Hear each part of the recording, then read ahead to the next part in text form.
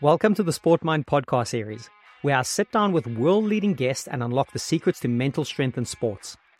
Today, before you dive into the episode, I have something special for all listeners. Are you struggling with self-doubt, overwhelmed by performance anxiety, battling inconsistency, or facing fear of failure in your sport? Are you looking to overcome these obstacles and conquer the mental game? Well, I've got just the toolkit for you. An ebook I wrote called Overcoming the Top 10 Mental Obstacles in Sport, which you can get today completely free of charge. This comprehensive ebook is a treasure trove of practical and actionable strategies tailored for athletes who want to unblock the most common mental obstacles. Each chapter offers digestible advice, providing immediate tools you can apply to enhance your mental game. Readers have been raving about the insights and the transformations they've experienced with this guide. Teresa from California emailed recently saying, "Your guide is brilliantly helpful. I've just been getting into it and I'm truly excited to use it to help with the obstacles I face regularly." I wrote this ebook to be concise, punchy, and most importantly, practical for immediate application. And the best part? It's completely free, a token of your commitment to your mental and athletic growth. So click on the link in the show notes right now to grab your copy of Overcoming the Top 10 Mental Obstacles in Sport, or simply visit the Sport Mind Hub by Googling Sport Mind Hub. Equip yourself today with the knowledge and tools to face those mental challenges head on. Now, let's jump into today's episode and get ready to elevate your mental game to the next level.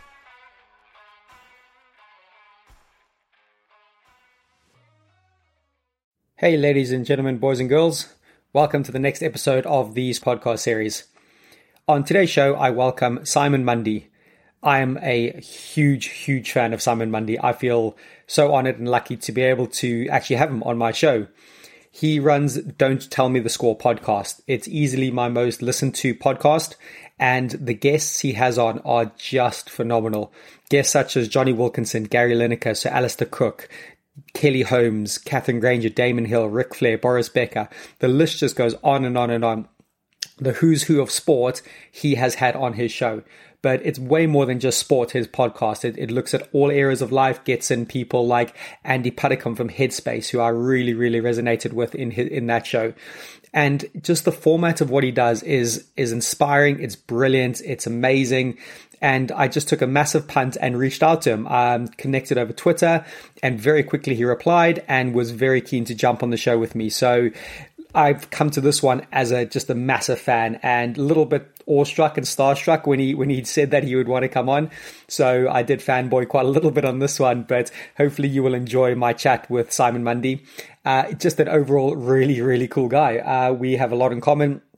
Talk a lot about mindfulness and how we reflect on ourselves, and go deep with a whole bunch of things. So it's related to sport, but this one is much more related to character development, life. He talks about some anxiety issues, some depression, some when he had insomnia while he was sleeping and really struggled to get to sleep, and things he did with that. So he's a massively deep thinker, really interesting guy. We go into a whole world of non-duality, which is just fascinating for me. It opened up a whole cool way of looking at things. I was interested in this anyway, but he's really big on that.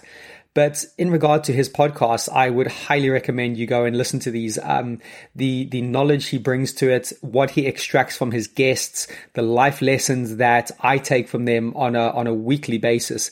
It's my regular podcast for going running or working out, and I just let it all wash over me. So he is doing some amazing things in the world at the moment. He's busy writing his book, and by the time this comes out, the book might be out. And I believe he's taking his Don't Tell Me the Score podcast privately. So I'm not sure when that's going to happen. But he's been working at the BBC for 11 years now. He was the sports presenter at Radio 1. He progressed to being the reporter at the Wimbledon Championships in 2018.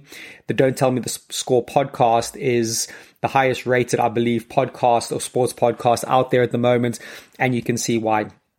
So, as I said, genuinely surprised, honored, flattered that he was able to reply so quick to be able to jump on the show And most people I come in contact with on a regular basis probably know about him because I I bang on about his podcast a lot and the guests he's had on. And I've just got a huge list of them that I need to get through. And I do tend to recommend them to a lot of other people as well. So hopefully you enjoy my version and my chat with an expert in the podcasting field and a big name in regard to the BBC in regard to reporting. So please welcome to the show, Simon Mundie.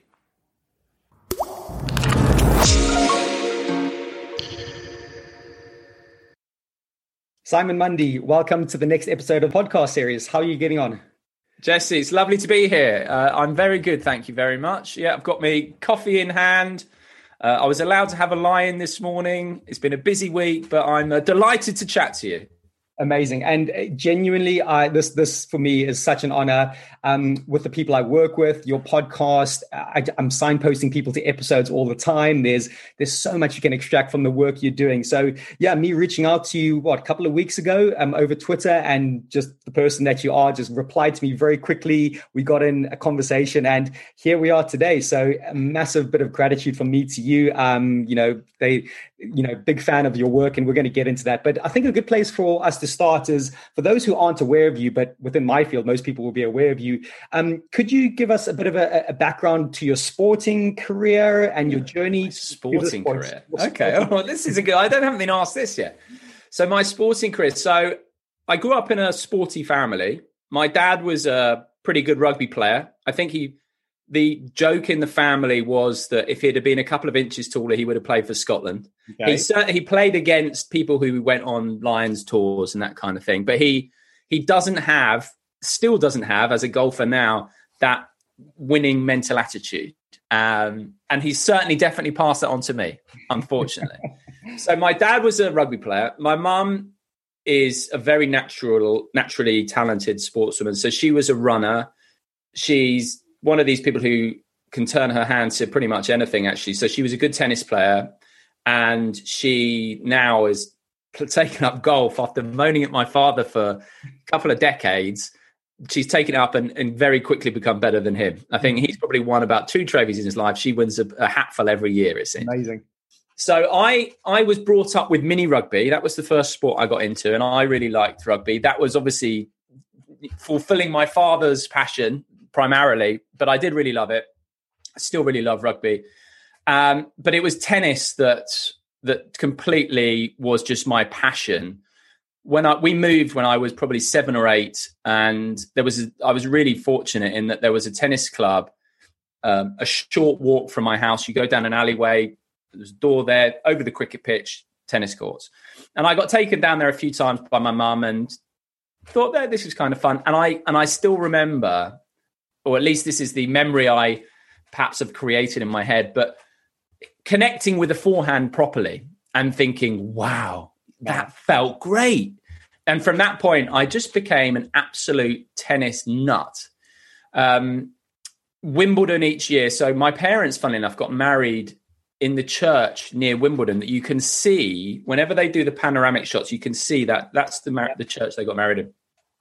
We used to go to Wimbledon a fair bit each year, ground pass, some matches. I went my first ever tennis match that I saw was Boris Becker against Ivan Lendl in the Wimbledon semi-final in 1989. So showing my age, but I was only a little guy, and it was meant to be the ladies' final, but because of rain, it got delayed. And it was Becker against Lendl, and Becker was my absolute hero. I used to get more upset when Boris lost at Wimbledon than when England or anyone lost at the World Cup. Really? By a mile, right? and I can still remember he won in a 5-set thriller. I can picture it so clearly, him hitting the ball out of court when he'd won.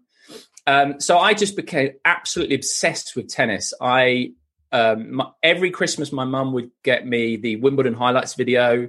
Nice. Every Sunday back in the day, I would get up to watch Transworld Sport to watch 3 minutes of tennis, and I'd record it and just watch it again and again and again and again. Wow. I'd go on CFAX and just check the results. I'd read the Daily Telegraph newspaper. There was a journalist called John Parsons who was an excellent tennis journalist, so I would always read it. My knowledge of tennis, certainly when I was younger, was just ridiculous, and still now. So I know any winner, finalist, and most scores from Wimbledon from about 1971 onwards. God, give me pick a year. Pick a quick year. Okay, pick the right. year. Wow, that is okay. I'll pick my birth year, 1983. That's an easy one. Well, so here we go. So obviously that was the year that John McEnroe won his second title, and he beat Chris Lewis, the Kiwi, in the final in straight sets. Chris Lewis, that is a name I would not have been able to pick out of. Let me just check it is Chris Lewis. Anyway, it certainly says something Lewis. Anyway, he won in straight sets and he thrashed him. So that was the year. It would have been Martina would have won the women's as well, of course. Brilliant. So I remember my life really through what happened in Wimbledon in any given year. And I just spent all of my time down at this tennis club playing tennis. At the same time, I played rugby to a reasonable school level. You know, I was in my A team up until the Colts A team. Once I got into the final year and was unfortunately dabbling in smoking and all sorts of other untoward activities. And my gaze was not necessarily completely sport focused. I was playing in the seconds, and I let myself down there. But yes, so played rugby, but tennis was really my thing, and carried on playing tennis. Eventually, I think I learned how to win probably when I was about 22. I won my club tournament then. Before then, I had this uncanny knack of snatching defeat from the jaws of victory against players. So yes, I kind of learned how to overcome that self-defeating behavior to a certain degree. Played a bit of golf as well, and play golf now. And now I just tennis I still love. Play golf, run, keep fit. Got into my calisthenics, I think it's called now, body weight stuff now. So stay fit, love to walk, love watching all sport. Don't support a football team. Very odd for a sports reporter. But that's it. So that's sort of potted history of my sporting background. I'm keen to explore this tennis passion of yours, because the way you speak sounds like a lot of top athletes. You know, the way they get obsessed with the sport, the way they really immerse themselves in it. So where did it go in your junior career into regard to tournaments? Were you thinking about pursuing it as a career at one point? And ultimately, why did it maybe not pan out to become a career? In terms of playing? Yes, yeah. I don't think I was good enough, to be quite honest. I think I was probably actually, with rugby and tennis, I think I was probably better than I believed. Mm-hmm. I went to a school reunion a couple of years ago, and the first team winger was there. And he said, I remember him sat next to me, and he said, "You were one of the most talented players, if not the most talented player. Okay. But you didn't train particularly hard." And I was a real gobby type at school, always in trouble with teachers. Fortunately, never really bad stuff, but just gobby and a bit sort of rebellious, shall we say. But really, I think that was probably a bit of a defense mechanism. And so he said, why didn't you train that hard? And I think it was probably a lack of confidence, actually, that I didn't necessarily believe I belonged. And had I had that belief, I think I probably could have been a better player, certainly at rugby. Tennis-wise, I did play tournaments. So I used to play county tournaments. And I'll give you an example, actually, of that illustrates the sort of lack of belief, or how my belief would get in my own way. I played against this guy. I remember his first name. He was called Peter, and I think he was the county number one. And in my school team, in my sort of my prep school team, we had an incredibly strong team. So we won the Surrey Cup. We were going on to the nationals. We were a great team. I was the number two. The number one was a guy called Stuart Rhodes, who played to a national level. Mm-hmm. And I had watched Stuart Rhodes play this guy Peter in a school match and lose 6-4. Now I remember this guy Peter. We were only 12 or something like that, and he had one of these sort of stylish games, Federer-esque, beautiful single-handed backhand. I remember just standing there and admiring him, thinking, "Oh, I wish I could play tennis like this guy." Fast forward a year, I'm playing in the Surrey, whatever it was, closed tournament, and I'm drawn against Peter. Okay. And some of his mates, one of whom I'd previously been mates with, but he'd moved school and so was now more on his side, as you get at that age, right? Was saying, "You've got no chance, you won't win." And so this is all there. And I won the first set fairly comfortably. And I think I was probably 4-2 up in the second. He wasn't playing particularly well, but I should have won that match, but I had this belief beforehand and during that I wasn't going to win. Right. So as a result, I self-sabotaged to the point where because I believed I wasn't going to win, I made that a reality. I couldn't win. I couldn't let myself win. I just started choking, for want of a better word, and just almost felt like it wasn't my right or my place to win. So, like I said, this was a bit of a limiting thing for a long time when I was playing, that I was held back by the same, I think, lack of killer instinct that my father had and has. So it was never really an option in terms of thinking I would go pro. They always said I had lazy footwork. I've got quite nice strokes, but I think, and also playing at my club. So I was the junior club champion, but it was probably big fish, small pond, to be honest. It wasn't one of those real performance clubs. I could have joined actually one near where I live now, and that may have changed things, being amongst the very best players, but I didn't choose to do that. I just liked being able to go to a club that was a walk from my house, and it was just a refuge and just something I loved to do. And now, actually, in hindsight, I'm quite grateful for that. I think that we so often think that, or people can think that if you're good at something or you love doing something, you've got to take it to the next level. But for me, I just loved playing for the sake of playing. And that passion for tennis, I'm not going to get any better now, particularly with my dodgy hips, but that passion is still there. That ability to lose myself in the process of playing. That's what it's all about, actually, for me, rather than having to necessarily win. And that's what I'm arguing a lot in the book. Yeah, well, there's something later on I wanted to talk to you about beliefs, the language we tell ourselves, the stories we create in our head, and how that leads to certain things. And it sounds like you've got a little thing there going on that I want to explore at some point. But let's fast forward a tiny bit in regard to your tennis, your immersion with tennis, the passion for it. Again, correct me if I'm wrong, but it sounds like it was a really great career move to be starting to commentate on Wimbledon, reporting at Wimbledon. Can you just paint a picture of where you went from that passion of playing and loving tennis and how it led to the career and where you're at now, roughly? Yeah. So, like I said, Wimbledon and tennis was my thing. So I remember any given year by what happened in Wimbledon in that year. If someone says, I was born in 84, I just go back to, okay, McEnroe beat Connors that year. Okay, where was I? And I can relate my own life to it. So I had this huge passion, and Wimbledon in particular, obviously, because tennis was not on the television except for Wimbledon when it's wall-to-wall television. So it's always been the highlight of my year has been that Wimbledon fortnight. First going home from school and just watching it, and then later on developing that. So when I was at school, whilst I never seriously contemplated a professional sporting career, we did do a psychometric test where it was made clear that I would make a journalist. Okay. That I remember I had my score on talking was high. I think it was possibly the highest, and they recommended being a journalist. So and this guy John Parsons, who I mentioned from the Daily Telegraph, if someone had said to me, "What do you want to do?" I would have said that I want to write about tennis.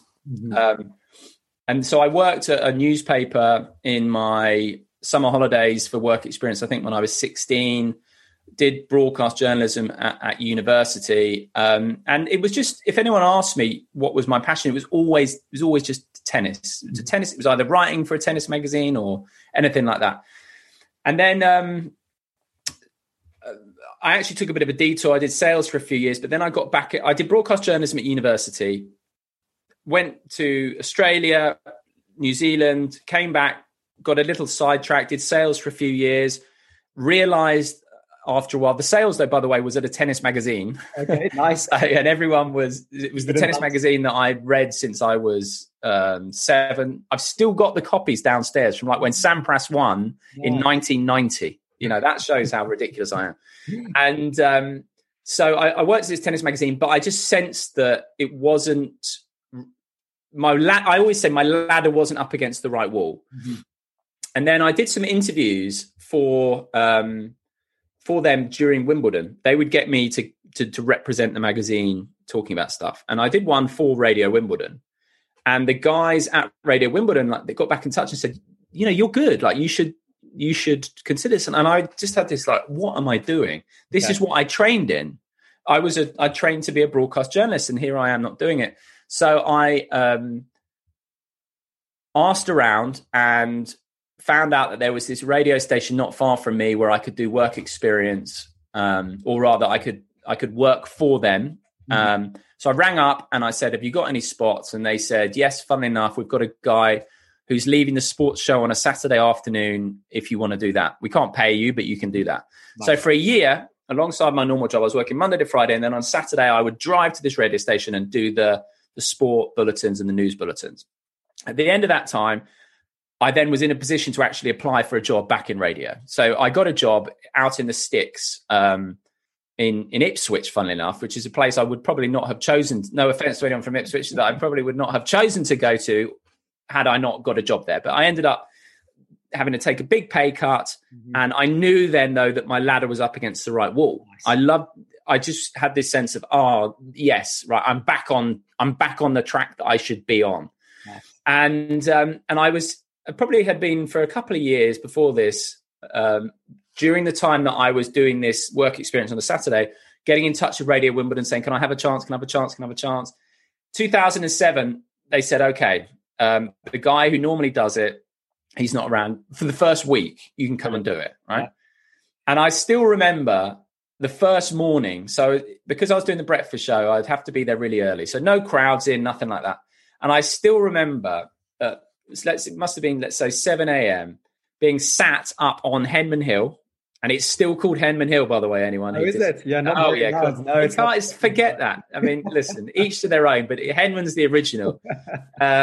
So up on Henman Hill, and just looking around thinking, wow, this is the coolest thing ever. I can't believe I'm being paid to talk about tennis, for Wimbledon, at Wimbledon. Amazing. This place, my Mecca. That feeling I had sat on the hill was one of just, oh, wow, this is, nothing could top this. And I've had it once since, which again was at Wimbledon. So yeah, and they just liked what I did because I was so enthusiastic, because I knew my tennis inside out, because I liked doing silly interviews and I just had loads of ideas. And they said, right, okay, yeah, the other guy, forget him, you're in. And from that point on, so I did 3 years at Radio Wimbledon, and then worked at Wimbledon for BBC Radio 1 for 9 years. And then 2018, 2019, I've been part of the TV coverage, and then was expected, obviously, this last year to be one of their... So 2019 was probably the year when I was made to be one of the primary TV reporters at Wimbledon. And that was another one of those moments. I was sat in the room, watching all the big screens where everything's being directed. You're looking out over the court on your left where John Isner beat that French chap in the longest 76, whatever it was. And looking out over the left, you've got Sue Barker, you've got Claire Balding, Boris Becker's walking in, John Lloyd's walking in. They're coming up saying really nice stuff. Andrew Castles, and it was just Tim Henman sat on my left. Wow. And I was just sat there, and I did the men's, the men's tournament review ahead of the men's final. So Federer against Djokovic. And I remember sat in this chair watching on the screen as my report went out. And I had that same feeling that I had sat on the hill 11 years previously of like, I can't believe this. That my inner child, the 9-year-old me, would not believe. I still get tingles now just talking about it. The 10-year-old me that would have said, it would have probably lopped off this arm, my non-playing arm, to be able to do this. Was just absolutely ecstatic inside me. I almost, if I'd have really let myself go, there probably would have been a solitary tear rolling down my cheek.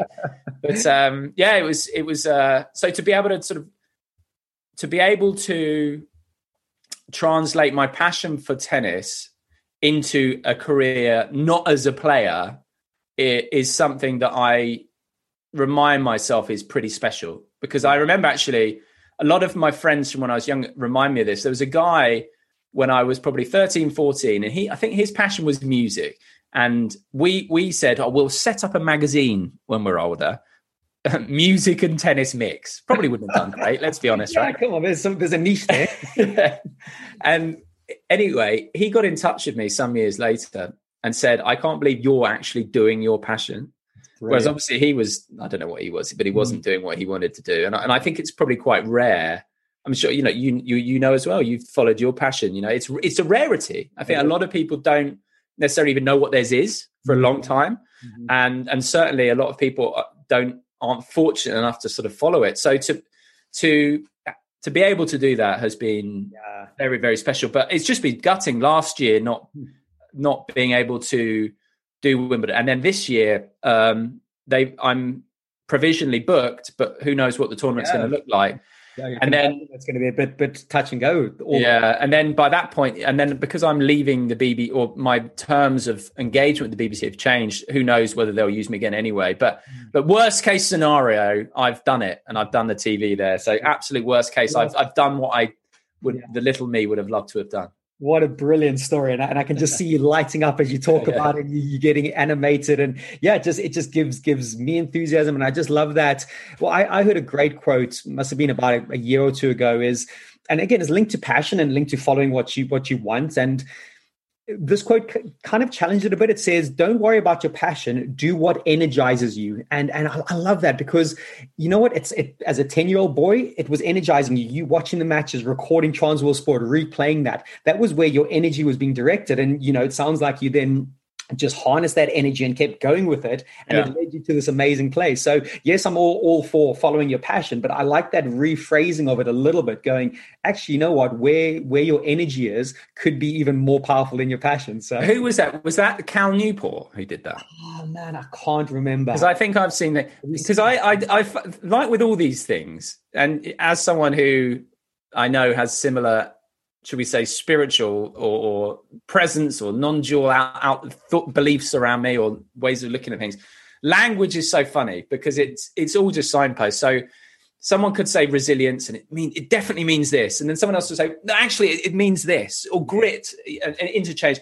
And to me, following your passion and following what energizes you, that really is the same thing. How do you know if something's your passion? It energizes you. That to me is it's perhaps passion may be something idealistic, but I think but you're right. It's more of a feeling. And so even with the radio or how, because obviously tennis isn't the only thing I do now, it's just having that feeling that, yes, this is right, as opposed to this isn't quite right. Yes. Yeah. So now as a sports reporter, when I was at the BBC, working for Radio 1 for many years, when I first started there, as you know, in this country, football is number one. And I don't support a football team. And I've never, ever fallen in love with football. I can watch it. I enjoy it. But it's not a genuine passion for me. And I tried to... First of all, I thought I've got to hide the fact that I don't support a football team for a long time. Okay. And actually realizing that was stupid was a kind of turning point for me. But also I would go to all the biggest matches. So I went to the World Cup in Brazil in 2014. Any England international, I'd be there. And when I go to Wembley, if you're a journalist at Wembley, you get a lovely dinner, lovely coffees, desserts, all this kind of stuff. You're surrounded by all the big names of journalism, right? And I would sit down there and I'd go, right, I need to get to a point where I can commentate on football. So I'd be sitting there watching the football, like forcing, right, come on, be interested. And most of the times, by half time, I'd be watching one of Federer's old matches on YouTube. Brilliant. Because and I realized it's not there. That feeling was not there for me. And so that I often would be asked, do you want to do final score? Do you want to do these football things? And in fact, I had screen tests for Sky Sports News a number of times, which obviously football orientated. And one time, so I got 2 screen tests. The first time the guy said, your teeth are really distracting. What? These things? I don't know what. I think he's jealous. I think they're like, look at these things. 2 years of braces for these puppies. And so the first time he told me that I should perhaps have my teeth filed down, which was a bit harsh. But then the second time he said, we really like you, If there's anything that comes up, same guy, forgot who I was, no mention of the teeth the second time around. Right. And he said, if anything comes up next season, we'd love to use you. And there was part of me, if I'd really been passionate about it, I would have chased that. But part of me was like, this isn't right. This isn't right. And so I think what you talk about, you can have many passions and to varying degrees. Okay? But to me, it is that energized, if you want to put it that way, that feeling of this is right. It's intuition, isn't it? It's the cliche. It's following your heart. Does this feel like the right way to go or not? And not being too planning ahead. It's like just bob and weave. Yeah. Follow your heart. Little sidestep here, little sidestep there. And as long as you do that, I think you end to go in the right direction. And I can't ignore mine. Like it's really a strong feeling I get. I think some people perhaps are less sensitive to it, but I'm very sensitive to it. So I find it really sort of crushing when I don't listen to it. Honest, that for me is amazing how you put that. And just the language, just the reframing of the word passion to energy. I think I needed to hear that personally at that point. Where I was facing a certain career path, and I was like, actually, I thought that was my passion, but it wasn't giving me the energy, and I pivoted, and that made a huge difference. And I think that's absolutely right. It's that thinking, isn't it? Exactly. Passion can maybe be something that we idealize, but like you say, oftentimes it's because our thoughts can lead us on a merry dance, right? As you well know, and often as Eckhart Tolle, I know you're a fan of, as he says, if it's between your thoughts and your feelings, go with your feelings. So energizing. I think it's just like with all things, it's what resonates with you. So I actually think that's a good. And do you want just quickly, Jesse, on this, because I've just written a chapter talking about following your passion. So I'm now going to slip in about energizing. So thank you. I'm just going to write that down. Perfect. Go for it, man. I'll credit you. I'll credit you. That I can have one word. No, it's not even my quote, but no. Well, just on that last bit as well, I might send you a link to this. Have you seen that Tim Minchin speech where he goes back and gives a speech in Australia? I have. I can't remember it, but I have seen it. Yeah, remind me. I've got it written on my phone in my notes as my big bold. It's the first thing I see. It's be micro ambitious. Don't think too far ahead in the future, because you might miss that shiny bright thing out the corner of your eye. Basically immerse yourself in the moment. He doesn't use the word passionate, but he's going, I just love that idea of being micro ambitious. Work with energy and verve on the task you are immersed in. He's very much along those lines. Do you know what? That's such an important point. And I don't know if you've listened to. So I recorded an episode with a guy called David Epstein, who's written. Well, I might just grab a couple of. It's literally both his books are over there. So have you got Range and Talent Code? Not Talent Code. I know the one. Sports Gene. So Range for me was transformative, and so I mentioned that I spent those years doing sales. For a long time, I had that down as a waste of time, and almost tried to cover it up in my career looking backwards. And then he really transformed the way I looked at it. And I think I've spoken to listeners of my podcast who get in touch with me who've had similar things where they feel like, they weren't necessarily going in the right way. And so that was wasted time. But actually, I now look at that and actually I'm grateful I did that time, because first of all, it's made me far more appreciative. Having that contrast between when I wasn't on the right path to when I was makes me much more in tune with that energizing feeling. And also, I think a lot of people who go straight into journalism, particularly the BBC, no offense to them, can be a bit institutionalized. Yep. Whereas I think coming outside and perhaps bringing even some of that sales outlook has to some degree informed what I've done. But he talked about 5-year plans. And I remember lots of people would say, I've got a 5-year plan. And I always felt bad that I didn't have a 5-year plan. I'm lazy. I don't have a 5-year plan. And he was like, no, it's nonsense. Your feelings changed. The person you are now is likely to be not very. You can't tell who you're going to be in 5 years. And so he very much was like that. Tim mentioned just bob and weave. And I think that's whenever anyone gets in touch with me now, I'm like, first of all, you don't need to be on your path at 20, 25, even 30. It's whenever it happens. But bob and weave in the short term and just follow just the forks in the road. There are so many. Just follow it. Just try and if you get on the wrong one, reevaluate and get on the other one. But it's that micro idea is great. Yeah, micro ambitions, and I think what I also got from that and on personal experience, I think you meet so much more interesting people in those moments where you're more immersed and you're bobbing and weaving, as you say, rather than going, I'm 5 years down the line and I'm almost going to just not pay attention to anything around me because I've got this tunnel vision. Johnny Wilkinson.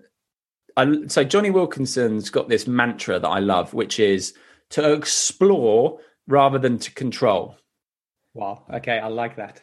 And that fits in with what we're saying. If you're exploring the path that you're going on by following your energy, then you will uncover things you wouldn't have expected. Mm-hmm. And that's happened with me with my podcast.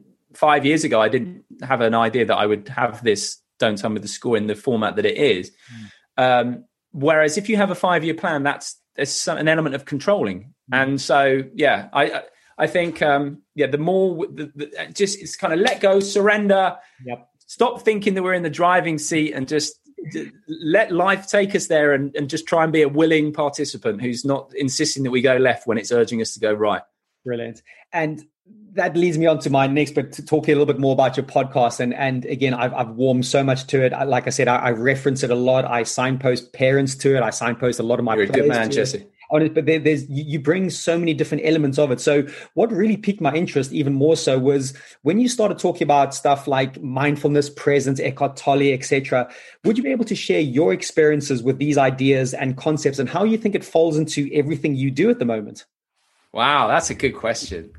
Okay. Well, thank you for someone who runs such an amazing podcast. I'll take that. No, that's a great question. Little sidetrack. So I was recently on John Kerwin's podcast. Do you know John Kerwin? Yep, I love it. I heard it a couple of days ago. I was right. So All Black legend, a guy who, when I was growing up, was almost in the Boris Becker class of like demigod. And now I consider him like a friend. I've interviewed him. We've chatted on Zoom probably 4 or 5 times this lockdown. And for him to say he referred to me as an All Black, okay, and I was like, that is amazing. I think he was probably hamming it up, but it was amazing. Now, at the end of this, I got into exactly what we're about to talk to, which is non-duality and the nature of reality, where perhaps the human race currently has a slightly wrong paradigm. And I was reluctant I'm a bit like, because it goes against, to some degree, like I said, the existing way of looking at things, I could be a little bit reluctant to, almost a bit coy about really going for it. And a friend of mine who actually is just a listener, Don't Tell Me the Score, and I do like to reply to everyone who gets in touch, and this guy sent me this really long email. So we've become quite chummy because I thought he's taken more from my podcast than even I have. Like, he remembers more. So I value this guy's opinion. And he said, in my advice, he said, don't be apologetic for your view of this. So with that in mind, here we go. Love it. So basically, I think it needs a little bit of context, which is that, okay, the reason I'm interested in, a big part of the reason I'm interested in well-being, nature, reality, all this stuff comes down to the fact that I had some difficult times in my 20s. I had, as I've explained to you before we spoke, I went through a bout of really bad insomnia. I got quite anxious at times. Just was, like I said, I think I'm quite sensitive to how I feel. So I wasn't one of these people who could just park it and drink through it or anything like that. I had to explore it and understand why I felt a certain way. So early on, I got in. I was, one of my best friends used to take the mickey out of me because she used to say, "Oh, I'm the guy who reads the self-help books," right? Okay. Funnily enough, now she's all over them. But but I was that person. I was looking for answers, mainly to do with my own pain, shall we say. So I started out and I looked at things like NLP, and which at the time was had some value, but not now something I particularly pay any attention to. And I just kind of went down this rabbit hole. And then the truth of it is, in about 2013, I had just had this epiphany, and it was to do with some relationships that I had, where I realized that they weren't going to change. And I think we often, particularly, let's say if it's family and stuff like that, hope that other people will change and then everything will be okay. Yep. But actually, I had this epiphany. They are not going to change. Okay. I have to change. I have to stop trying to mold the outside world to fit me, and I have to sound cliched, go inwards, right? And from that point, then I just had various serendipitous things kind of happen that led me in the direction of Eckhart Tolle and spirituality, which at the time I would have just said is like nonsense. So 2013, I was a really big fan of Christopher Hitchens, who's a fantastic orator. I used to love listening to his rants against religion. Yeah. And would almost try and copy the way he spoke, right? Sometimes. And so if someone said to me, "Oh, I'm spiritual," I'd be like, "You're an idiot." Okay, in my head, right? But then like I said, just various serendipitous things happen. And I came across then, I think Para Now first, and then his second book, which was the really one that hit me, which was A New Earth. And I had some various other quite profound experiences that perhaps aren't appropriate for this show, but let's just say that they were fairly transformative. And I just, again, probably had that energized feeling of this is what I'm looking for. It's not the kind of old rejigging beliefs or rejigging or fixing myself, let's say, anything like that. It's looking actually at what's really going on. And so Eckhart Tolle talks about presence, talks about now, talks about us not being our mind, and all this kind of thing. So I just absolutely couldn't. It's funny actually. My passion for this kind of stuff is akin to tennis. Oh wow! So, okay, so you go deep. Yeah. Oh yeah, big time. Like now, so the two things I watch if I've got a spare 15 minutes between running around after the 5-year-old or running around after the 35-year-old is I'll either watch old Roger Federer matches, okay, or I will watch videos on non-duality. Wow. So okay, very quickly, this is how I would describe it. Is that what do we mean when we say I? Right? So do you mind if I go? Please, I want to go down this rabbit hole. You want to go down this hole? Okay, so we all say I. I am hungry. I am angry. I am Simon. I am a tennis player. I am a BBC employee. I. Identity then? Are you putting identities on things? Exactly, right? So we identify the I, we identify it with an emotion, a thought, a feeling, whatever. So what actually is that I that we all intuitively know ourselves to be? A child knows I am, let's say. And it's only later then that we put all these identities on. And so Eckhart Tolle talks a lot about we have roles to play, but they are not who we are. And a lot of people this is why I find it interesting that a lot of sports people, when they retire, have mental health problems.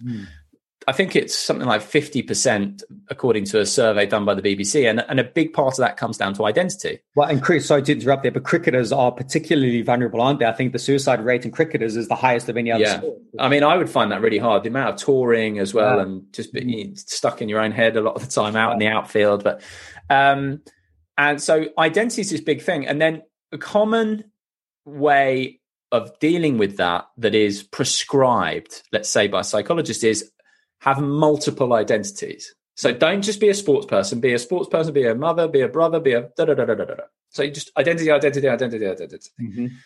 But the problem is every identity can go. Right? So, okay, to come back to the I. So everything we experience is in life has an objective quality to it. So everything, a thought it has a quality to it. We might not be able to clearly define what it is, but we know a thought because it has the qualities of a thought. Yeah. Okay. Those qualities differ from the taste of tea, from the sight of a tree. Okay. So the things we experience in life are thoughts, feelings. Mm-hmm. So I feel sad, I feel happy, we could say emotions, sensations. If I pinch myself, I can feel that. Sensations, perceptions, what I can see, what I can hear, what I can smell. So thoughts, feelings, sensations, perceptions. Within thoughts as well, you've got memories, you've got stories, all these kind of things. Now, the thing is, all of these things come and go. So no one thought has ever arrived and stayed forever. Okay. No feeling has. I'm angry. Okay. The anger comes and then the anger goes. We're not always angry. I mean, we are on a spectrum, of course, but no one's always angry. No perception stays. When this tree that I can see right now, if I go, that perception is going to go. Even seeing itself in the kind of through my eyes when I'm asleep, that's not there. Hearing, so on and so forth. So every thought, feeling, sensation, perception comes and goes. So all objective experience comes and goes. It's fleeting, as they say. So in Buddhism, they say the world is impermanent. Mm-hmm. Now, one thing, though, that is not impermanent, and that is the I that we know ourselves to be. And that is that which is aware of all of those things. Okay. So could that be classed as consciousness, or is this not linked to that? Yes. But okay, so what's another way of looking? I think, consciousness is a funny one because I think people have different definitions of consciousness. People say, I was unconscious, as in I was asleep. Mm-hmm. But if we think of consciousness, I prefer a more simple way of thinking about it is awareness. Mm-hmm. Okay. So if you have a thought now of your squash racket, okay, it pops up and there's the awareness, there's the thought itself, and there's the awareness. Mm-hmm. Now, they're not actually separate, but you could separate them. And then the thought goes and the awareness stays. Throughout the whole of your life, throughout the whole of my life, that awareness has always been there. Mm-hmm. Even when we are asleep and we dream, we are aware of our dreams. Mm-hmm. So the awareness itself never goes. And the awareness, the thing, it sounds... It's easy to overlook it because we're so used to getting lost in objective reality. So getting lost in thoughts and feelings and sensation and perception. We're always out there. Oh, what can I see? What can I hear? What can I think? What can I feel? All of these things that we lose ourselves in that. Whereas awareness has no objective qualities. You can't point to awareness. Mm-hmm. You can't describe that the only thing we know about awareness are that it is aware and that it is. That's all we know. And so because it's really easy to overlook. But the implication of that is because it has no qualities, the awareness in me is the same as the awareness in you. It has no qualities. It can't be anything but just aware. Right. It's just pure awareness, right? Yeah. And then that is where this idea of non-duality, which means not two. Mm-hmm. So everything in life has an opposite, should we say? Up, down, left, right, woman, man, good, bad, so on and so forth. Awareness has no opposite. There is nothing opposite to awareness. Okay, I mean, you could say not awareness, but it's the Max Planck, who I think won the Nobel Peace Prize in the 1930s, says, consciousness, awareness is fundamental. Everything, it's the underlying strata of everything. Okay. Mm-hmm. Now, the current materialist paradigm is that awareness comes from our brain. Okay, so there's matter and then there's consciousness. And matter comes first. And then once matter was sufficiently built up, suddenly out of it sprung awareness. Right. Okay. Yeah. Now, increasingly, the great spiritual leaders down the years, including, let's say, Jesus. Now, I'm going to lose a lot of people here, right? Okay. And I'm not, by the way, I'm in no way religious. This is not a religious thing. This is an experiential thing. But because I think, for example, I think, same as has been completely misunderstood. So he would say, I am that I am. Or there was a famous quote, before Abraham was, I am. So I am is awareness. Now, if I was to ask you, are you aware? I would say I have a level of awareness, yes. But you can hear me now. Yeah, yes, I'm here and now and in this moment. Right. So we know that we exist. Even it's not something we need to be taught. So we know that we exist. And that is I am, right? And so the whole thing about the I am is if that the awareness that we are, the awareness that the I is easily gets identified with thoughts, feelings, sensations, perceptions, particularly thoughts. Mm-hmm. So that's where a self-image comes in. Right. So we have this image of ourselves in our head, often related to the body, which also rises in awareness, by the way. Mm-hmm. And so we start to think of ourselves in that way. Now, how this relates to sport is, so that in Buddhism, they talk about no self, no problem, right? So the self that we believe ourselves to be is the self of, I'm Simon, I'm successful, I'm this, I'm insecure, I'm whatever it may be. You know, belief in your stories you're creating. Stories, just these stories that we hold. Yep. But there is the awareness that is aware of the story, right? Mm-hmm. So once you strip back all the identity and just come back to the I, there's nothing there apart from just awareness itself, being aware of the play of life. Mm-hmm. Now, how this relates to sport, and you'll know this, okay, is how would you describe that experience of flow that you will have experienced? Like, what are the characteristics of the state of flow that you experience when you are doing something you love, for example, playing squash? So how do you experience that? Yeah, I think I probably only experienced it once when I was playing, competing, and when someone asked me about it, I had no idea. I couldn't replay what was happening. There was nothing. There was no memory of what was happening. That was in reflection, but in the moment itself, nothing could go wrong. Like there was just complete execution, no thoughts. Everything that I'd done was there. It was that classic zone. It was just happening, right? So so you could say, so Johnny Wilkinson, when he kicked the winning drop goal in 2003, he said, I could feel my leg going back. There was no me there. There was just an awareness of it. Okay. Frankie Dettori, when he rode the seventh horse, exactly the same thing. Damon Hill experienced it when he was driving the car. Let's talk about it like a slightly out of body. Like it's almost like out of body. So you're observing yourself just performing. So Goldie Sayers, she describes it as the beauty that she loved about sport was seeking effortlessness. So you're kind of, obviously you have to learn the skill, whatever, but then it's almost like you're there and you lost. You lose yourself. Now, the guy who's really looked into flow, he said there are two of the main characteristics. One is a loss of a sense of time. Mm-hmm. And the other thing, though, is a complete loss of self-consciousness. So you're not, the image that the ego that we believe ourselves to be, mm-hmm. the image we have of ourselves in our head, born of our identities, born of the things that we associate with, born of the clothes we wear, the color of my skin, my gender, my thoughts, my beliefs, all these things, the stories I hold, my memories, blah, blah, blah, they disappear. Right. In moments of flow, and we become one with the activity. Yes. Right. Yeah.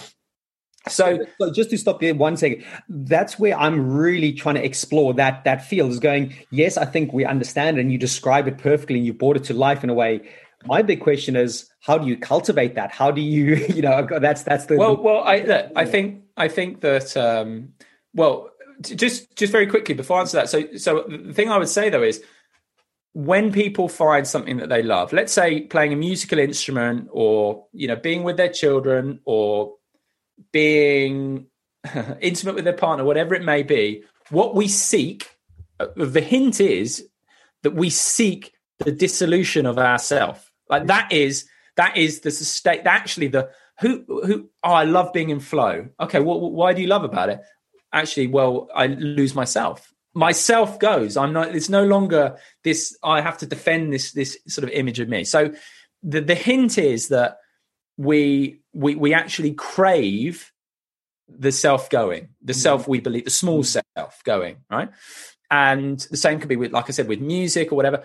For me, this is why I love watching Roger Federer. When Roger Federer is in full flow, you can tell when Roger Federer when he's at his peak, it's like he's not there. It's just it's playing himself. And then, for example, when he lost to Djokovic, you could see he's start thinking. Mm-hmm. And the opposite of flow is choking. Mm-hmm. And a characteristic of choking in sport is being really self-conscious. Mm-hmm. So analyzing. You're analyzing the thing.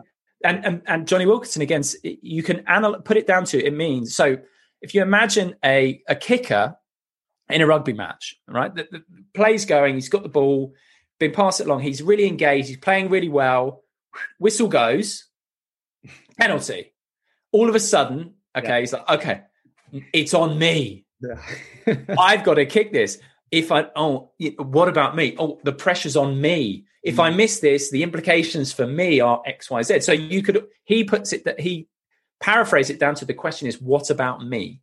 Right? Okay. So that's the essence of choking. So flow is about know me. Choking is about what about me? Right. So it actually hints at what we all crave is a desolation. So in terms of how then do you stabilize it in this state, if you like? I mean, goodness, Jesse, I'd be lying if I said I got there. But this is the essence of meditation. Mm. People think meditation now. So I interviewed Andy Puddicombe, the guy who set up Headspace. I was going to ask you about him because I just adored that interview. That's my top one. I've saved that. Yeah, it's cool, right? So he talked about we spoke about non-duality, which I thought took him by surprise. And he said, it's not this far out feeling. It's just awareness. It's not like enlightenment's over there. It's just seeing through the illusion that we are anything but that. Mm-hmm.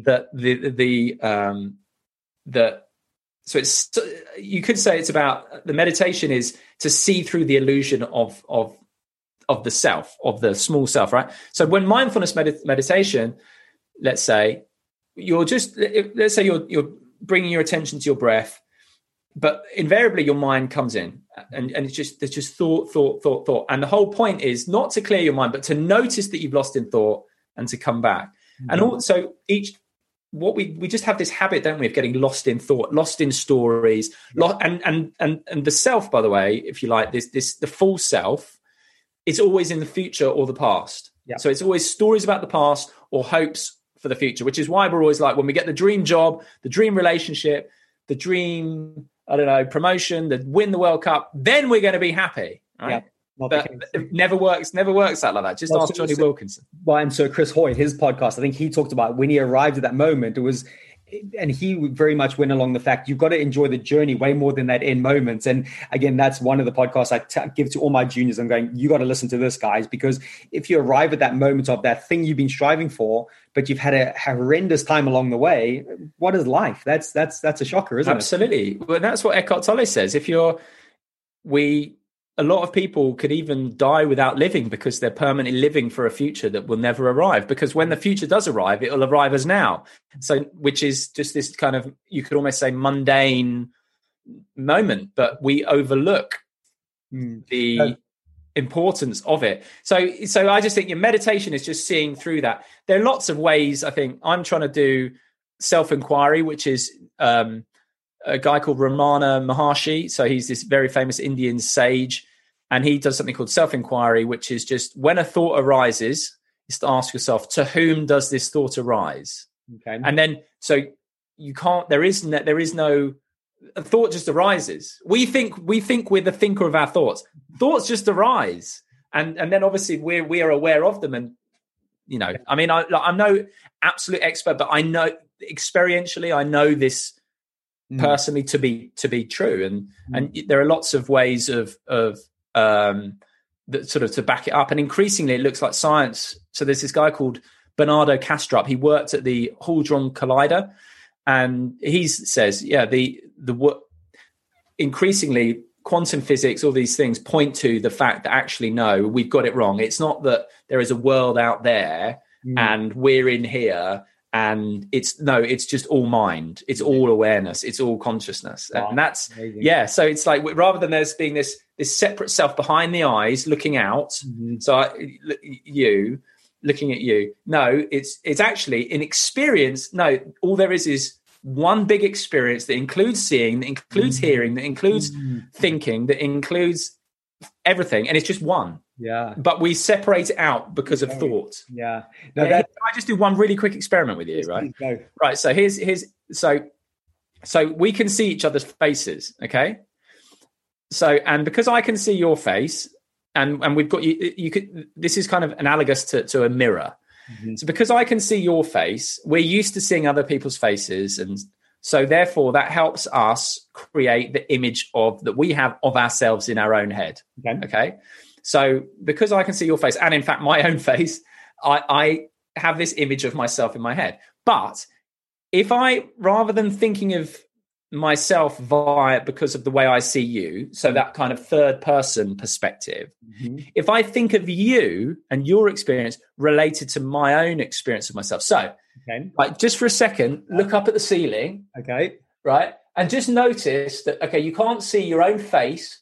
Yeah. You can't see me. You can't see anything. There's just a big open space that the ceiling's in, right? Got it. Do you see that? Yep. Okay, so that's exactly my experience too. So our own first person experience of ourselves is if we superimpose that experience on someone else, then it's really obvious that actually there's no difference. Mm-hmm. But because of the third person, with all these other identities that we see objectively, that's what we start identifying with. But actually, if you just go back to that open, aware space that is aware.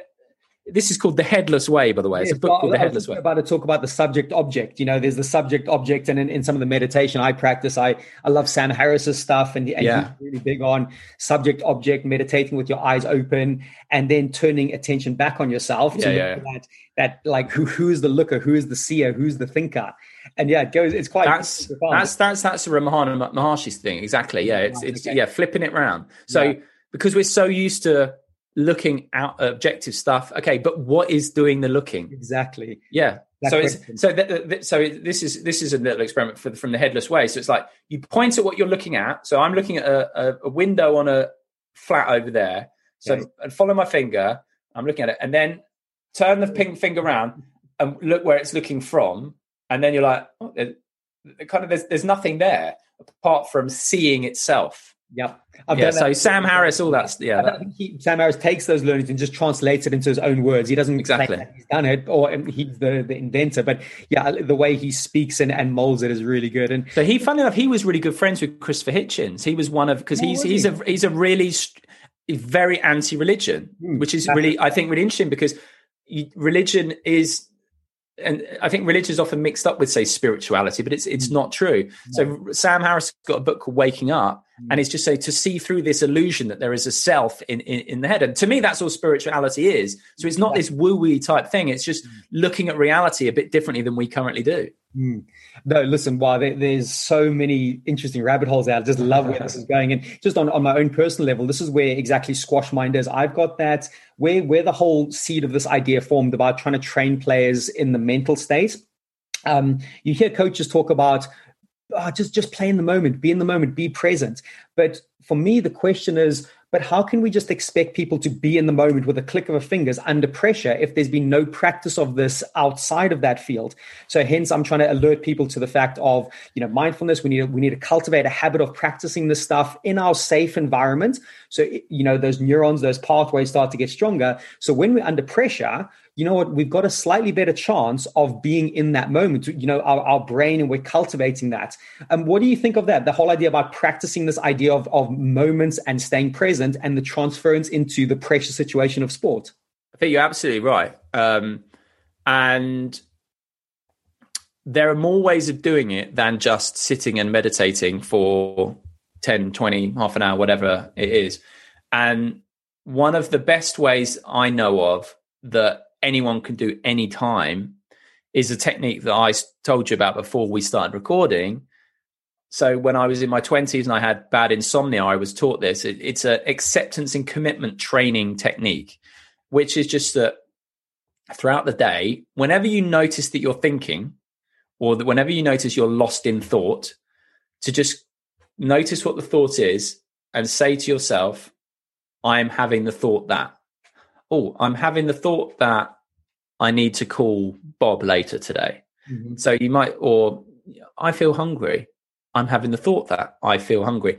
And whenever you do that, what happens is untangle from the thought and you drop back into that place of awareness, which is where we want to be, because then you can respond. It's about being responsive as opposed to reactive, or being lost in consequence and that kind of thing. So that for me is a really powerful technique that for people who don't want to sit and do formal meditation practice, if you just get in the habit of having the thought that just, you can do that anytime, anywhere. And that's a really, really powerful technique. And I use that if I'm feeling anxious, say before giving a talk, or if I'm serving at 5-4, 30 all in tennis, and that old habit of mind that I can have of bottling it, of being a bit choky. Oh, I'm having the thought that I'm going to hit a double fault. I'm having the thought that I'm going to mess this up. And then I'll just, after that, once I'm back in awareness, then I will come back into the sense of my body. When I'm, for example, playing tennis, what I will do is I'll feel my feet on the court, or I'll feel my hand on the racket, or something like that, so that I'm bringing myself back into my body. Because if you're in your body, as Eckhart Tolle always says, you're rooted in presence. But in thought by definition is either in the past or the future. Yeah. So that's it. But then the other thing is, like you say, I think, mindfulness training, or just sitting mindfully, and not to expect to clear your mind or have some profound experience, but to just continually notice that you're being taken away by thought, and thinking back. Thinking back. So there's definitely a lot of value in that. Where did you learn this? Because for me, was this a bit of a process of self-discovery, or, over years, did you borrow from certain areas? Because the way you put that is brilliant. I'm having the thought that if I could, get squash players or people that I work with in a sporting environment to have that realization, to ask that question and then bring themselves back into the moment with sensations. Can you expand on how you came up with this process, or where it spawned from? Yeah. So in my 20s, I went through a bad case of insomnia, and it started at university the night before an important exam, and I couldn't sleep, and I'd never had that problem before. And basically it sowed the seed of doubt about sleep in my head. And what I've learned about the brain is that the amygdala, so the part of our brain that is basically an alarm system, a danger-seeking mechanism, it is on the lookout for threats. And obviously back in the day, there were many and manifold. They were saber-toothed tigers, pillaging tribes next door, all this stuff, right? So there's a lot to be scared of. These days, we don't have as much. We live in a very safe world, but the amygdala doesn't know that. We've got hundreds of thousands of years of evolution of being just on the lookout for danger. So it has no context. Now it does. So for example, you can think about a shark in the sea, and that will get your amygdala going. Now there isn't a shark there, but it will get your amygdala going. Probably not as much as an actual shark, let's be honest, but it still can have that effect. So even just the thought about something that you perceive to be a threat, or something you don't want, your amygdala can latch onto that and see it as a threat. So it has no context, has no sense of time. It doesn't really tell the difference between thinking and everything else, right? So I started to get worried about sleeping. And over time, it got worse and worse. And I started then doing things like having hot milk and getting into this routine. And, I did a million things that I needed to do. I started taking things to help me sleep. Never a good idea. And it got to a point where I was working at a radio station, and I used to get up early and go to the gym before work to kind of just get a sweat up and really get my mind straight after a bad night's sleep, or if I'd taken something to go to sleep or something. And I was working at this radio station, and I had to get up. I was doing the breakfast show, so I had to get up at 4, and there are not many gyms open at 4. Yeah. So I thought, okay, I've got to do something about this. So I looked at various things, and I came across a guy called Guy Meadows, who now runs a sleep school. And he introduced me to this. Well, I remember he really introduced me to mindfulness, and he pointed out, right, so we have he described it as we've got two parts of our mind. One, we have the thinking mind, that we're very familiar with. And then we have the aware mind. So that what we've already kind of spoken about, the awareness and thinking. And he introduced me to the idea of going into battle with our thoughts and engaging with our thoughts. So for me, if I was going to go to sleep, I would find myself getting revved up before sleep. And my brain would be thinking, I'm not going to sleep well tonight. This is going to affect me tomorrow. And I would get in bed and my heart would be going. It was like I was going into, play a deciding set tie break. Wow. And my body was aroused and it was in this state of, it wasn't in rest and digest. It was in fight or flight, or because of my amygdala and I'm having these thoughts. So what he did was he taught me that I needed to basically show my amygdala that these thoughts were not a threat. So rather than battling the thoughts and trying to get rid of them, perhaps trying to challenge them in the moment. Oh no, I should be able to. I hope I will be able to sleep. Tomorrow will be okay. Getting stuck in this. Thought on thought, right? Which just revs it up. Worst, isn't it? It's just when that happens when you're lying down, it's just and so just a quick example of when this really. So 2012 Olympics, I was covering Super Saturday for 5 Live, and I hadn't done 5 Live before, and I was in the fan park. And they were like, we're coming to you live after Mo Farah's race. On Super Saturday, the first Super time Saturday. live and Super Saturday. One of the greatest nights in... Yeah, it was unbelievable, right? And I knew they were coming to me live, and I knew I was outside of my comfort zone. And anytime you're outside of your comfort zone, you're going to feel feelings of anxiety and stress because you're not used to it. So I could feel this kind of fear, if you like, rising in me about this, about doing this Super Saturday live interviews. And I tried to suppress it, and I tried to rationalize with it, and I tried to get rid of it. And all that did was, it built and built and built. I wanted to run away. Wow. Actually, in the moment, it was fine. The adrenaline kicked in and everything was fine. Often the way, right?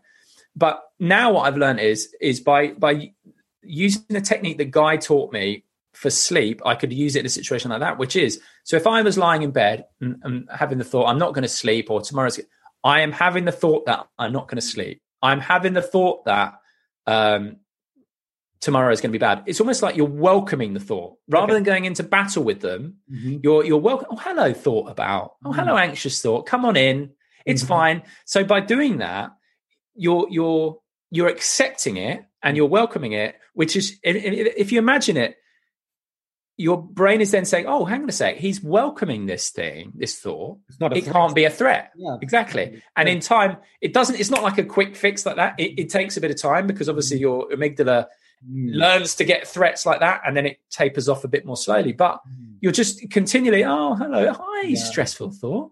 Hello, come on in. Welcome to the party. Join me. Come in, have a cup of tea. And in doing that, you're teaching that it's not a threat. And therefore, the anxiety levels drop. So now, if I go back to that London 2012 example, whenever I've done live broadcasts, I still get those thoughts come up. There's no stopping them. But now it's like, oh, hello, thought. Welcome in. Oh, hello. Yeah, come along. And now it's almost like you can actually turn them into power for a good performance. Right. So you talk about reframing. Rather than seeing them as a threat, it's an energizing thing. Michael Johnson, the Olympic, I was about to say, he told me. I love it. Yeah, he's got so many good things on that. And pressure. Yeah. He said the thing he missed most was being in the call room and feeling nervous. So you can actually use that as a positive energy. Obviously, you don't really want it when you're trying to sleep, but say before a broadcast or before something else, actually that adrenaline, rather than being scared of it, what you want to do, if you can welcome it, you can harness it and get it to work and for you. And adrenaline, as Dave Allred says, can become fuel for a great performance, but it's just about reframing it and making friends with uncomfortable feelings and thoughts, which are a completely natural part of the human experience. So that's so curious for me, because in one way it sounds like you are inviting that thought in, but equally so you're distancing yourself from that negative thought. But it's almost, can I call it a trick, where it's kind of going, hey, I'm welcoming you, but actually I'm not going to react on you. Obviously, you've heard about distance yourself from your thoughts, but you slightly reframe it and do it the other way. Is that how you think of it? Yeah, I think so. I think it is. I think it's welcoming. So the analogy Guy used way back when was, imagine like two warring countries next to each other. Okay. It's rather than going into battle with them, Mm-hmm. or even, you know, having a cold war, Mm-hmm. anything like that. It's kind of accepting that they do their things their way, and you're accepting that they're trying to accept. So it's living in peace by accepting that the way they are. Mm-hmm. So yes, I think, you know, that's perhaps not the best analogy in terms of welcoming, but yes, I think it is. It's understanding that negative thoughts and negative feelings are not actually negative. They're just thoughts and feelings. It sounds more and like that they are, doesn't it? Would it be that word acceptance? I think is quite. It's acceptance. So that's why it's called acceptance and commitment training. Yeah, welcoming and accepting them and befriending them, I think, is the key thing. And that doesn't mean that you're then engaging with them or getting wrapped up in them. It's just like, come on in, you know, have a seat. It's not have a seat and let me talk to you. It's come on in, have a seat, make yourself at home. Yeah, I've got no problem with you. You do your thing. Come on in, it's fine, all good. And but I'm just busy being present, type thing. So it's that kind of attitude. Yeah. Well, no, that's got me really thinking about how to help my players and maybe do some lessons within the app to get that. And I've just written down, you know, I'm having the thought that ... I think So that's powerful. Such a powerful thing. So thanks for sharing. And if you can take that even further, which is that, right? So this idea a lot of people have, and I certainly have, that there's something wrong with us, that we're broken, that, you know, like we're insecure, whatever it may be. And that we want to, like I said, when I started out doing NLP, I think a lot of that was around, I need to fix these things that are not quite right about me. No. It's accept. So this is why I talk about something I'm very passionate about, the difference between self-acceptance and self-esteem. So self-esteem, right, is valuing things, or you could almost say rating things. Okay. I esteem my ability to be good at playing tennis. Okay. So you're trying to improve how you are at certain things. This is what I'm really good at. I've got high self-esteem when it comes to talking in a podcast, whatever it may be, right? Self-acceptance is understanding that we've got good points, bad points, strengths, weaknesses, and they're all fine. They're completely normal, and we just accept everything. And that actually, it comes back to that awareness thing. We have an innate value anyway. You see it with a baby that's born, right? You don't look at a baby and think, oh, they need to add anything or subtract anything. We have an innate value. And actually then we just have various things that we've been conditioned along the way, prejudices, other things, mistakes we make, all part of being human. We accept the whole lot rather than try and be like, no, I need to be, this is what I'm good at, and I'm going to reject this part of me that I don't like. So self-acceptance over self-esteem. So it's all about acceptance. Yeah. And awareness is accepting of everything. Oh man, Simon, honestly, I could probably sit here for another 3 hours, go down these rabbit holes. I've got questions on, and I'm not going to necessarily do it because I'm conscious of your time and how Don't worry. Stuff about balance, gratitude, morning routine, habits, behaviors. You know, for me, there's so many rabbit holes I want to go down. But in closing, I've probably got another couple of questions if you're okay to sit with me for a little bit more. Yeah, fine. I'm fine, yeah. Which honestly, I've just enjoyed this so much, and hopefully it's an excuse that we can have another chat at another point. But sure.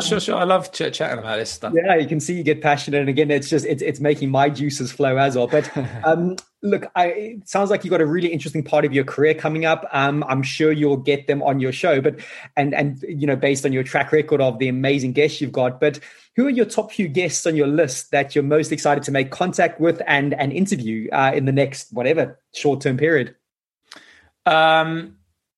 It's a good question, actually. I'm because you're right.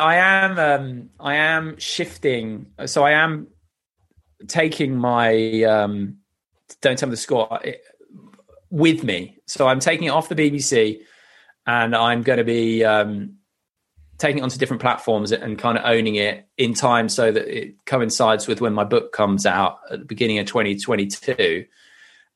So I've been really focused on that, and I was actually thinking of sitting down this afternoon or over this weekend and coming up with a top 50 list and start getting on it, because actually I haven't really been chasing guests a lot recently. So off the top of my, if I could have dream guests, Roger would obviously be up there, big Rog. I'd love to chat to Eckhart Tolle. I'd want to have Johnny Wilkinson back on. Who else? Bernardo Kastrup. From a sporting sense, it's funny actually because I'd like to get more into some of the American market. I'd really like to chat to Michael Phelps. I think he's an interesting guy. He's another one who's achieved so much success, and yet it hasn't satiated his internal disquiet. Ian Thorpe, another one. On Michael Phelps, I'm really researching and trying to get the science behind a bit more visualization and trying to get athletes to visualize more and how it become efficient and not a burden. And Michael Phelps is such a proponent of visualization, and he gives some really good interviews about his process and how he had rehearsed it to the perfect degree. His goggle came off, didn't it? Yeah. Yes, exactly. But I think there was quite a story about that. I think his coach started to develop this idea of, what did he call it? Sabotage training. So actually his coach would actually change the training environment, actually give him dodgy goggles, give him swimming trunks once. And so he was preparing this, but he apparently used to go through slow-mo replays. We're talking like an hour before bed and an hour when he wakes up, about exactly how he walks into the arena, where he puts his stuff. And actually that's a whole topic that I'm really investigating, and visualization could be really huge as well. Yeah, absolutely. Visualization is something that comes up a lot. Sam Warburton said a similar thing. He would visualize himself in the first person. He'd visualize it from the opposition. He'd visualize it from the ref, from someone in the stand. And then he'd say when it happened, it was like it had already happened. Yeah. Nick Faldo actually is fascinating on this. I did a whole episode with him. In fact, he told me a brilliant story, right? So Nick Faldo, he is a commentator in America. On golf, has been for 20 odd years. And so I can't remember the name of his co-presenter, but basically when he was at college in America, this guy, I think Jim is his name. And he was at college with Fred Couples in the 80s, let's say. And they used to visualize together Fred Couples winning the Masters and this guy, Jim, interviewing him. And 30 years later, it happened. No. Now, you can chalk that down to completely... you could chalk that down to luck, whatever, but that's brilliant. Interesting here. Nick Faldo has a lot of these things. Like Nick on visualization. I'd really recommend listening to the episode I did with him. I need to. He's got loads of stuff on it. Yeah, I've got a section on Spotify with podcasts to listen to, and I reckon of the maybe 50 podcasts I've got, I reckon you feature in 85% of those of the ones I've got to get to. That's too kind, Jesse. I appreciate that. On the other side of things, I've got most impactful podcasts, so then the ones that I share, and again, you genuinely get on those a lot. So, on a personal level, my favorite ones, I love the Ryan Holiday Stoicism one. I practice that every day. I've got my book, and I think he was brilliant. Andy Paddock. So Chris Hoy and the James Kerr legacy. I just love the way he talks about legacy. That was one of the really early ones. He's a great guy, James Kerr. Nice. What a talker. I wish I had his eloquence. He is really just a lovely fella. Actually, we spoke for about an hour after we'd stopped recording. He told me some real off the record stories. Really? Yeah, it sounds like, the key is like JK, you had a chat with him, and then, they seem to talk really well, don't they? They just got Kiwis. I mean, I think the thing about John Kerwin in particular is if you go through a difficult time like he went through, oftentimes it's a real blessing because it deflates perhaps your ego and makes you more compassionate. You have to learn to be compassionate to yourself, to other people, a bit more understanding. And he was fantastic. But a lot of them are like that. I think a lot of Will Carling, for example, just real quick, he had a really rough 2 years after he retired. The tabloids were after him. And he said, looking back, he's really grateful for that because it made him, it completely sucked the ego out of him. And he was one of the nicest guys that I've had on. I love chatting to Will. And he's one of these people. He's not identified with his old, I used to be a rugby player. No, he's just big. He calls himself Big Fat Uncle Bill. And he's just a fat child to his who loves his family. Well, it relates a little bit. I got bought "The Ego is the Enemy" by Ryan Holiday at Christmas, and I've read "The Obstacle is the Way" and not got to the ego one. And just on a personal level as well, just having to just check that ego sometimes is so important in those experiences. But in closing, it sounds like you've got a really interesting little period ahead. You're writing your book. I've heard there's obviously some frustrations with that. You've set up a company. Can you talk on what the near future holds for you and how are you feeling about it? So it is an exciting time. just felt that I wanted to be master of my own destiny primarily, and the podcast is sort of going well, and I really sort of have married my interest in terms of sports, but marrying it with stuff that's a bit more important, I think, around well-being, some of the things we've spoken about today. So yeah, I decided to go it alone. So I've set up my own company. The company's called Mundie. My other half came up with that. So, which just means Monday worldwide in Spanish. No one's got it yet. Everyone's like, Monday Mundial. But anyway, we're sticking with it.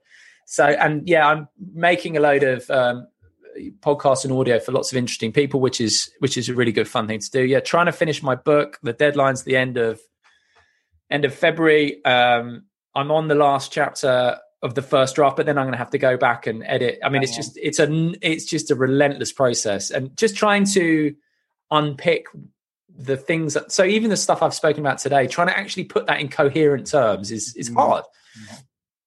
So in a way, I've been quite fortunate with lockdown, because I'd written 2020 off. To actually be forced to stay indoors has been in a way a little bit of a blessing, without being flippant about a really hard situation. So the book, and then launching taking the Don't Tell Me the Score, like I said, and going to be launching that. Hopefully get to do Wimbledon this year as a reporter, more TV stuff. So yeah, it's an exciting time. It's going on my own, learning the joys of accountancy, or rather keeping tax records, all that kind of stuff. Yeah, it's fun.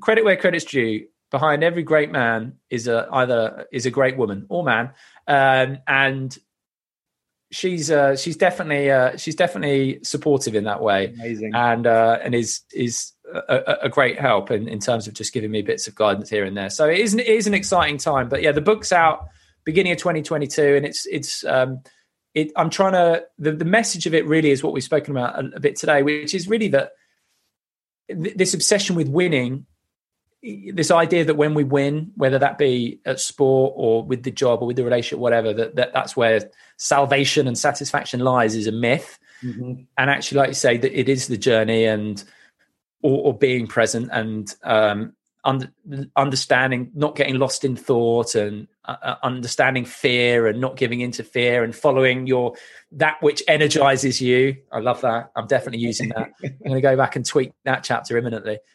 So the working title, it may change, is Think Like a Champion, but actually it's a bit misleading, because I want it to really reframe this idea that it's about winning. More, it's about, of course, you want to understand that you have an innate value as a human being. That can't be, you're no better or worse than anyone else, even the biggest celebrity, down to the person who is least value in society. There is no difference. Yeah. And that frees you up to have a growth mindset, to really try and follow your passion, take risks, because there's nothing real at risk.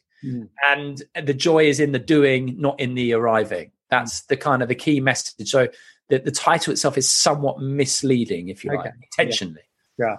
Wow, Simon. Well, by any viewing your track record and what you've done in your life and the way you speak and your passion and your energy about things, it's only going to be a massive success, I think, what I can see from here. And I'm going to be one of the first to sign up for those books, because as a coach, Jesse, you're a good man. Trying to get into those, again, we didn't even we touched on it, but those stories and how we make these beliefs come to life. It sounds like part of that book is addressing that. You're the biggest celebrity or the lowest person in society. We're all the same, and how we can go along that path. And all I can say is a massive thank you for your time. I know you got a young family. I was actually really curious about your daily habits with a young family. We'll get onto that at some point.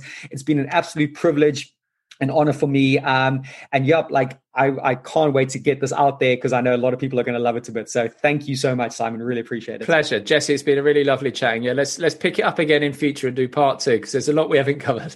It's a huge amount. Thank you very much, man. Cheers.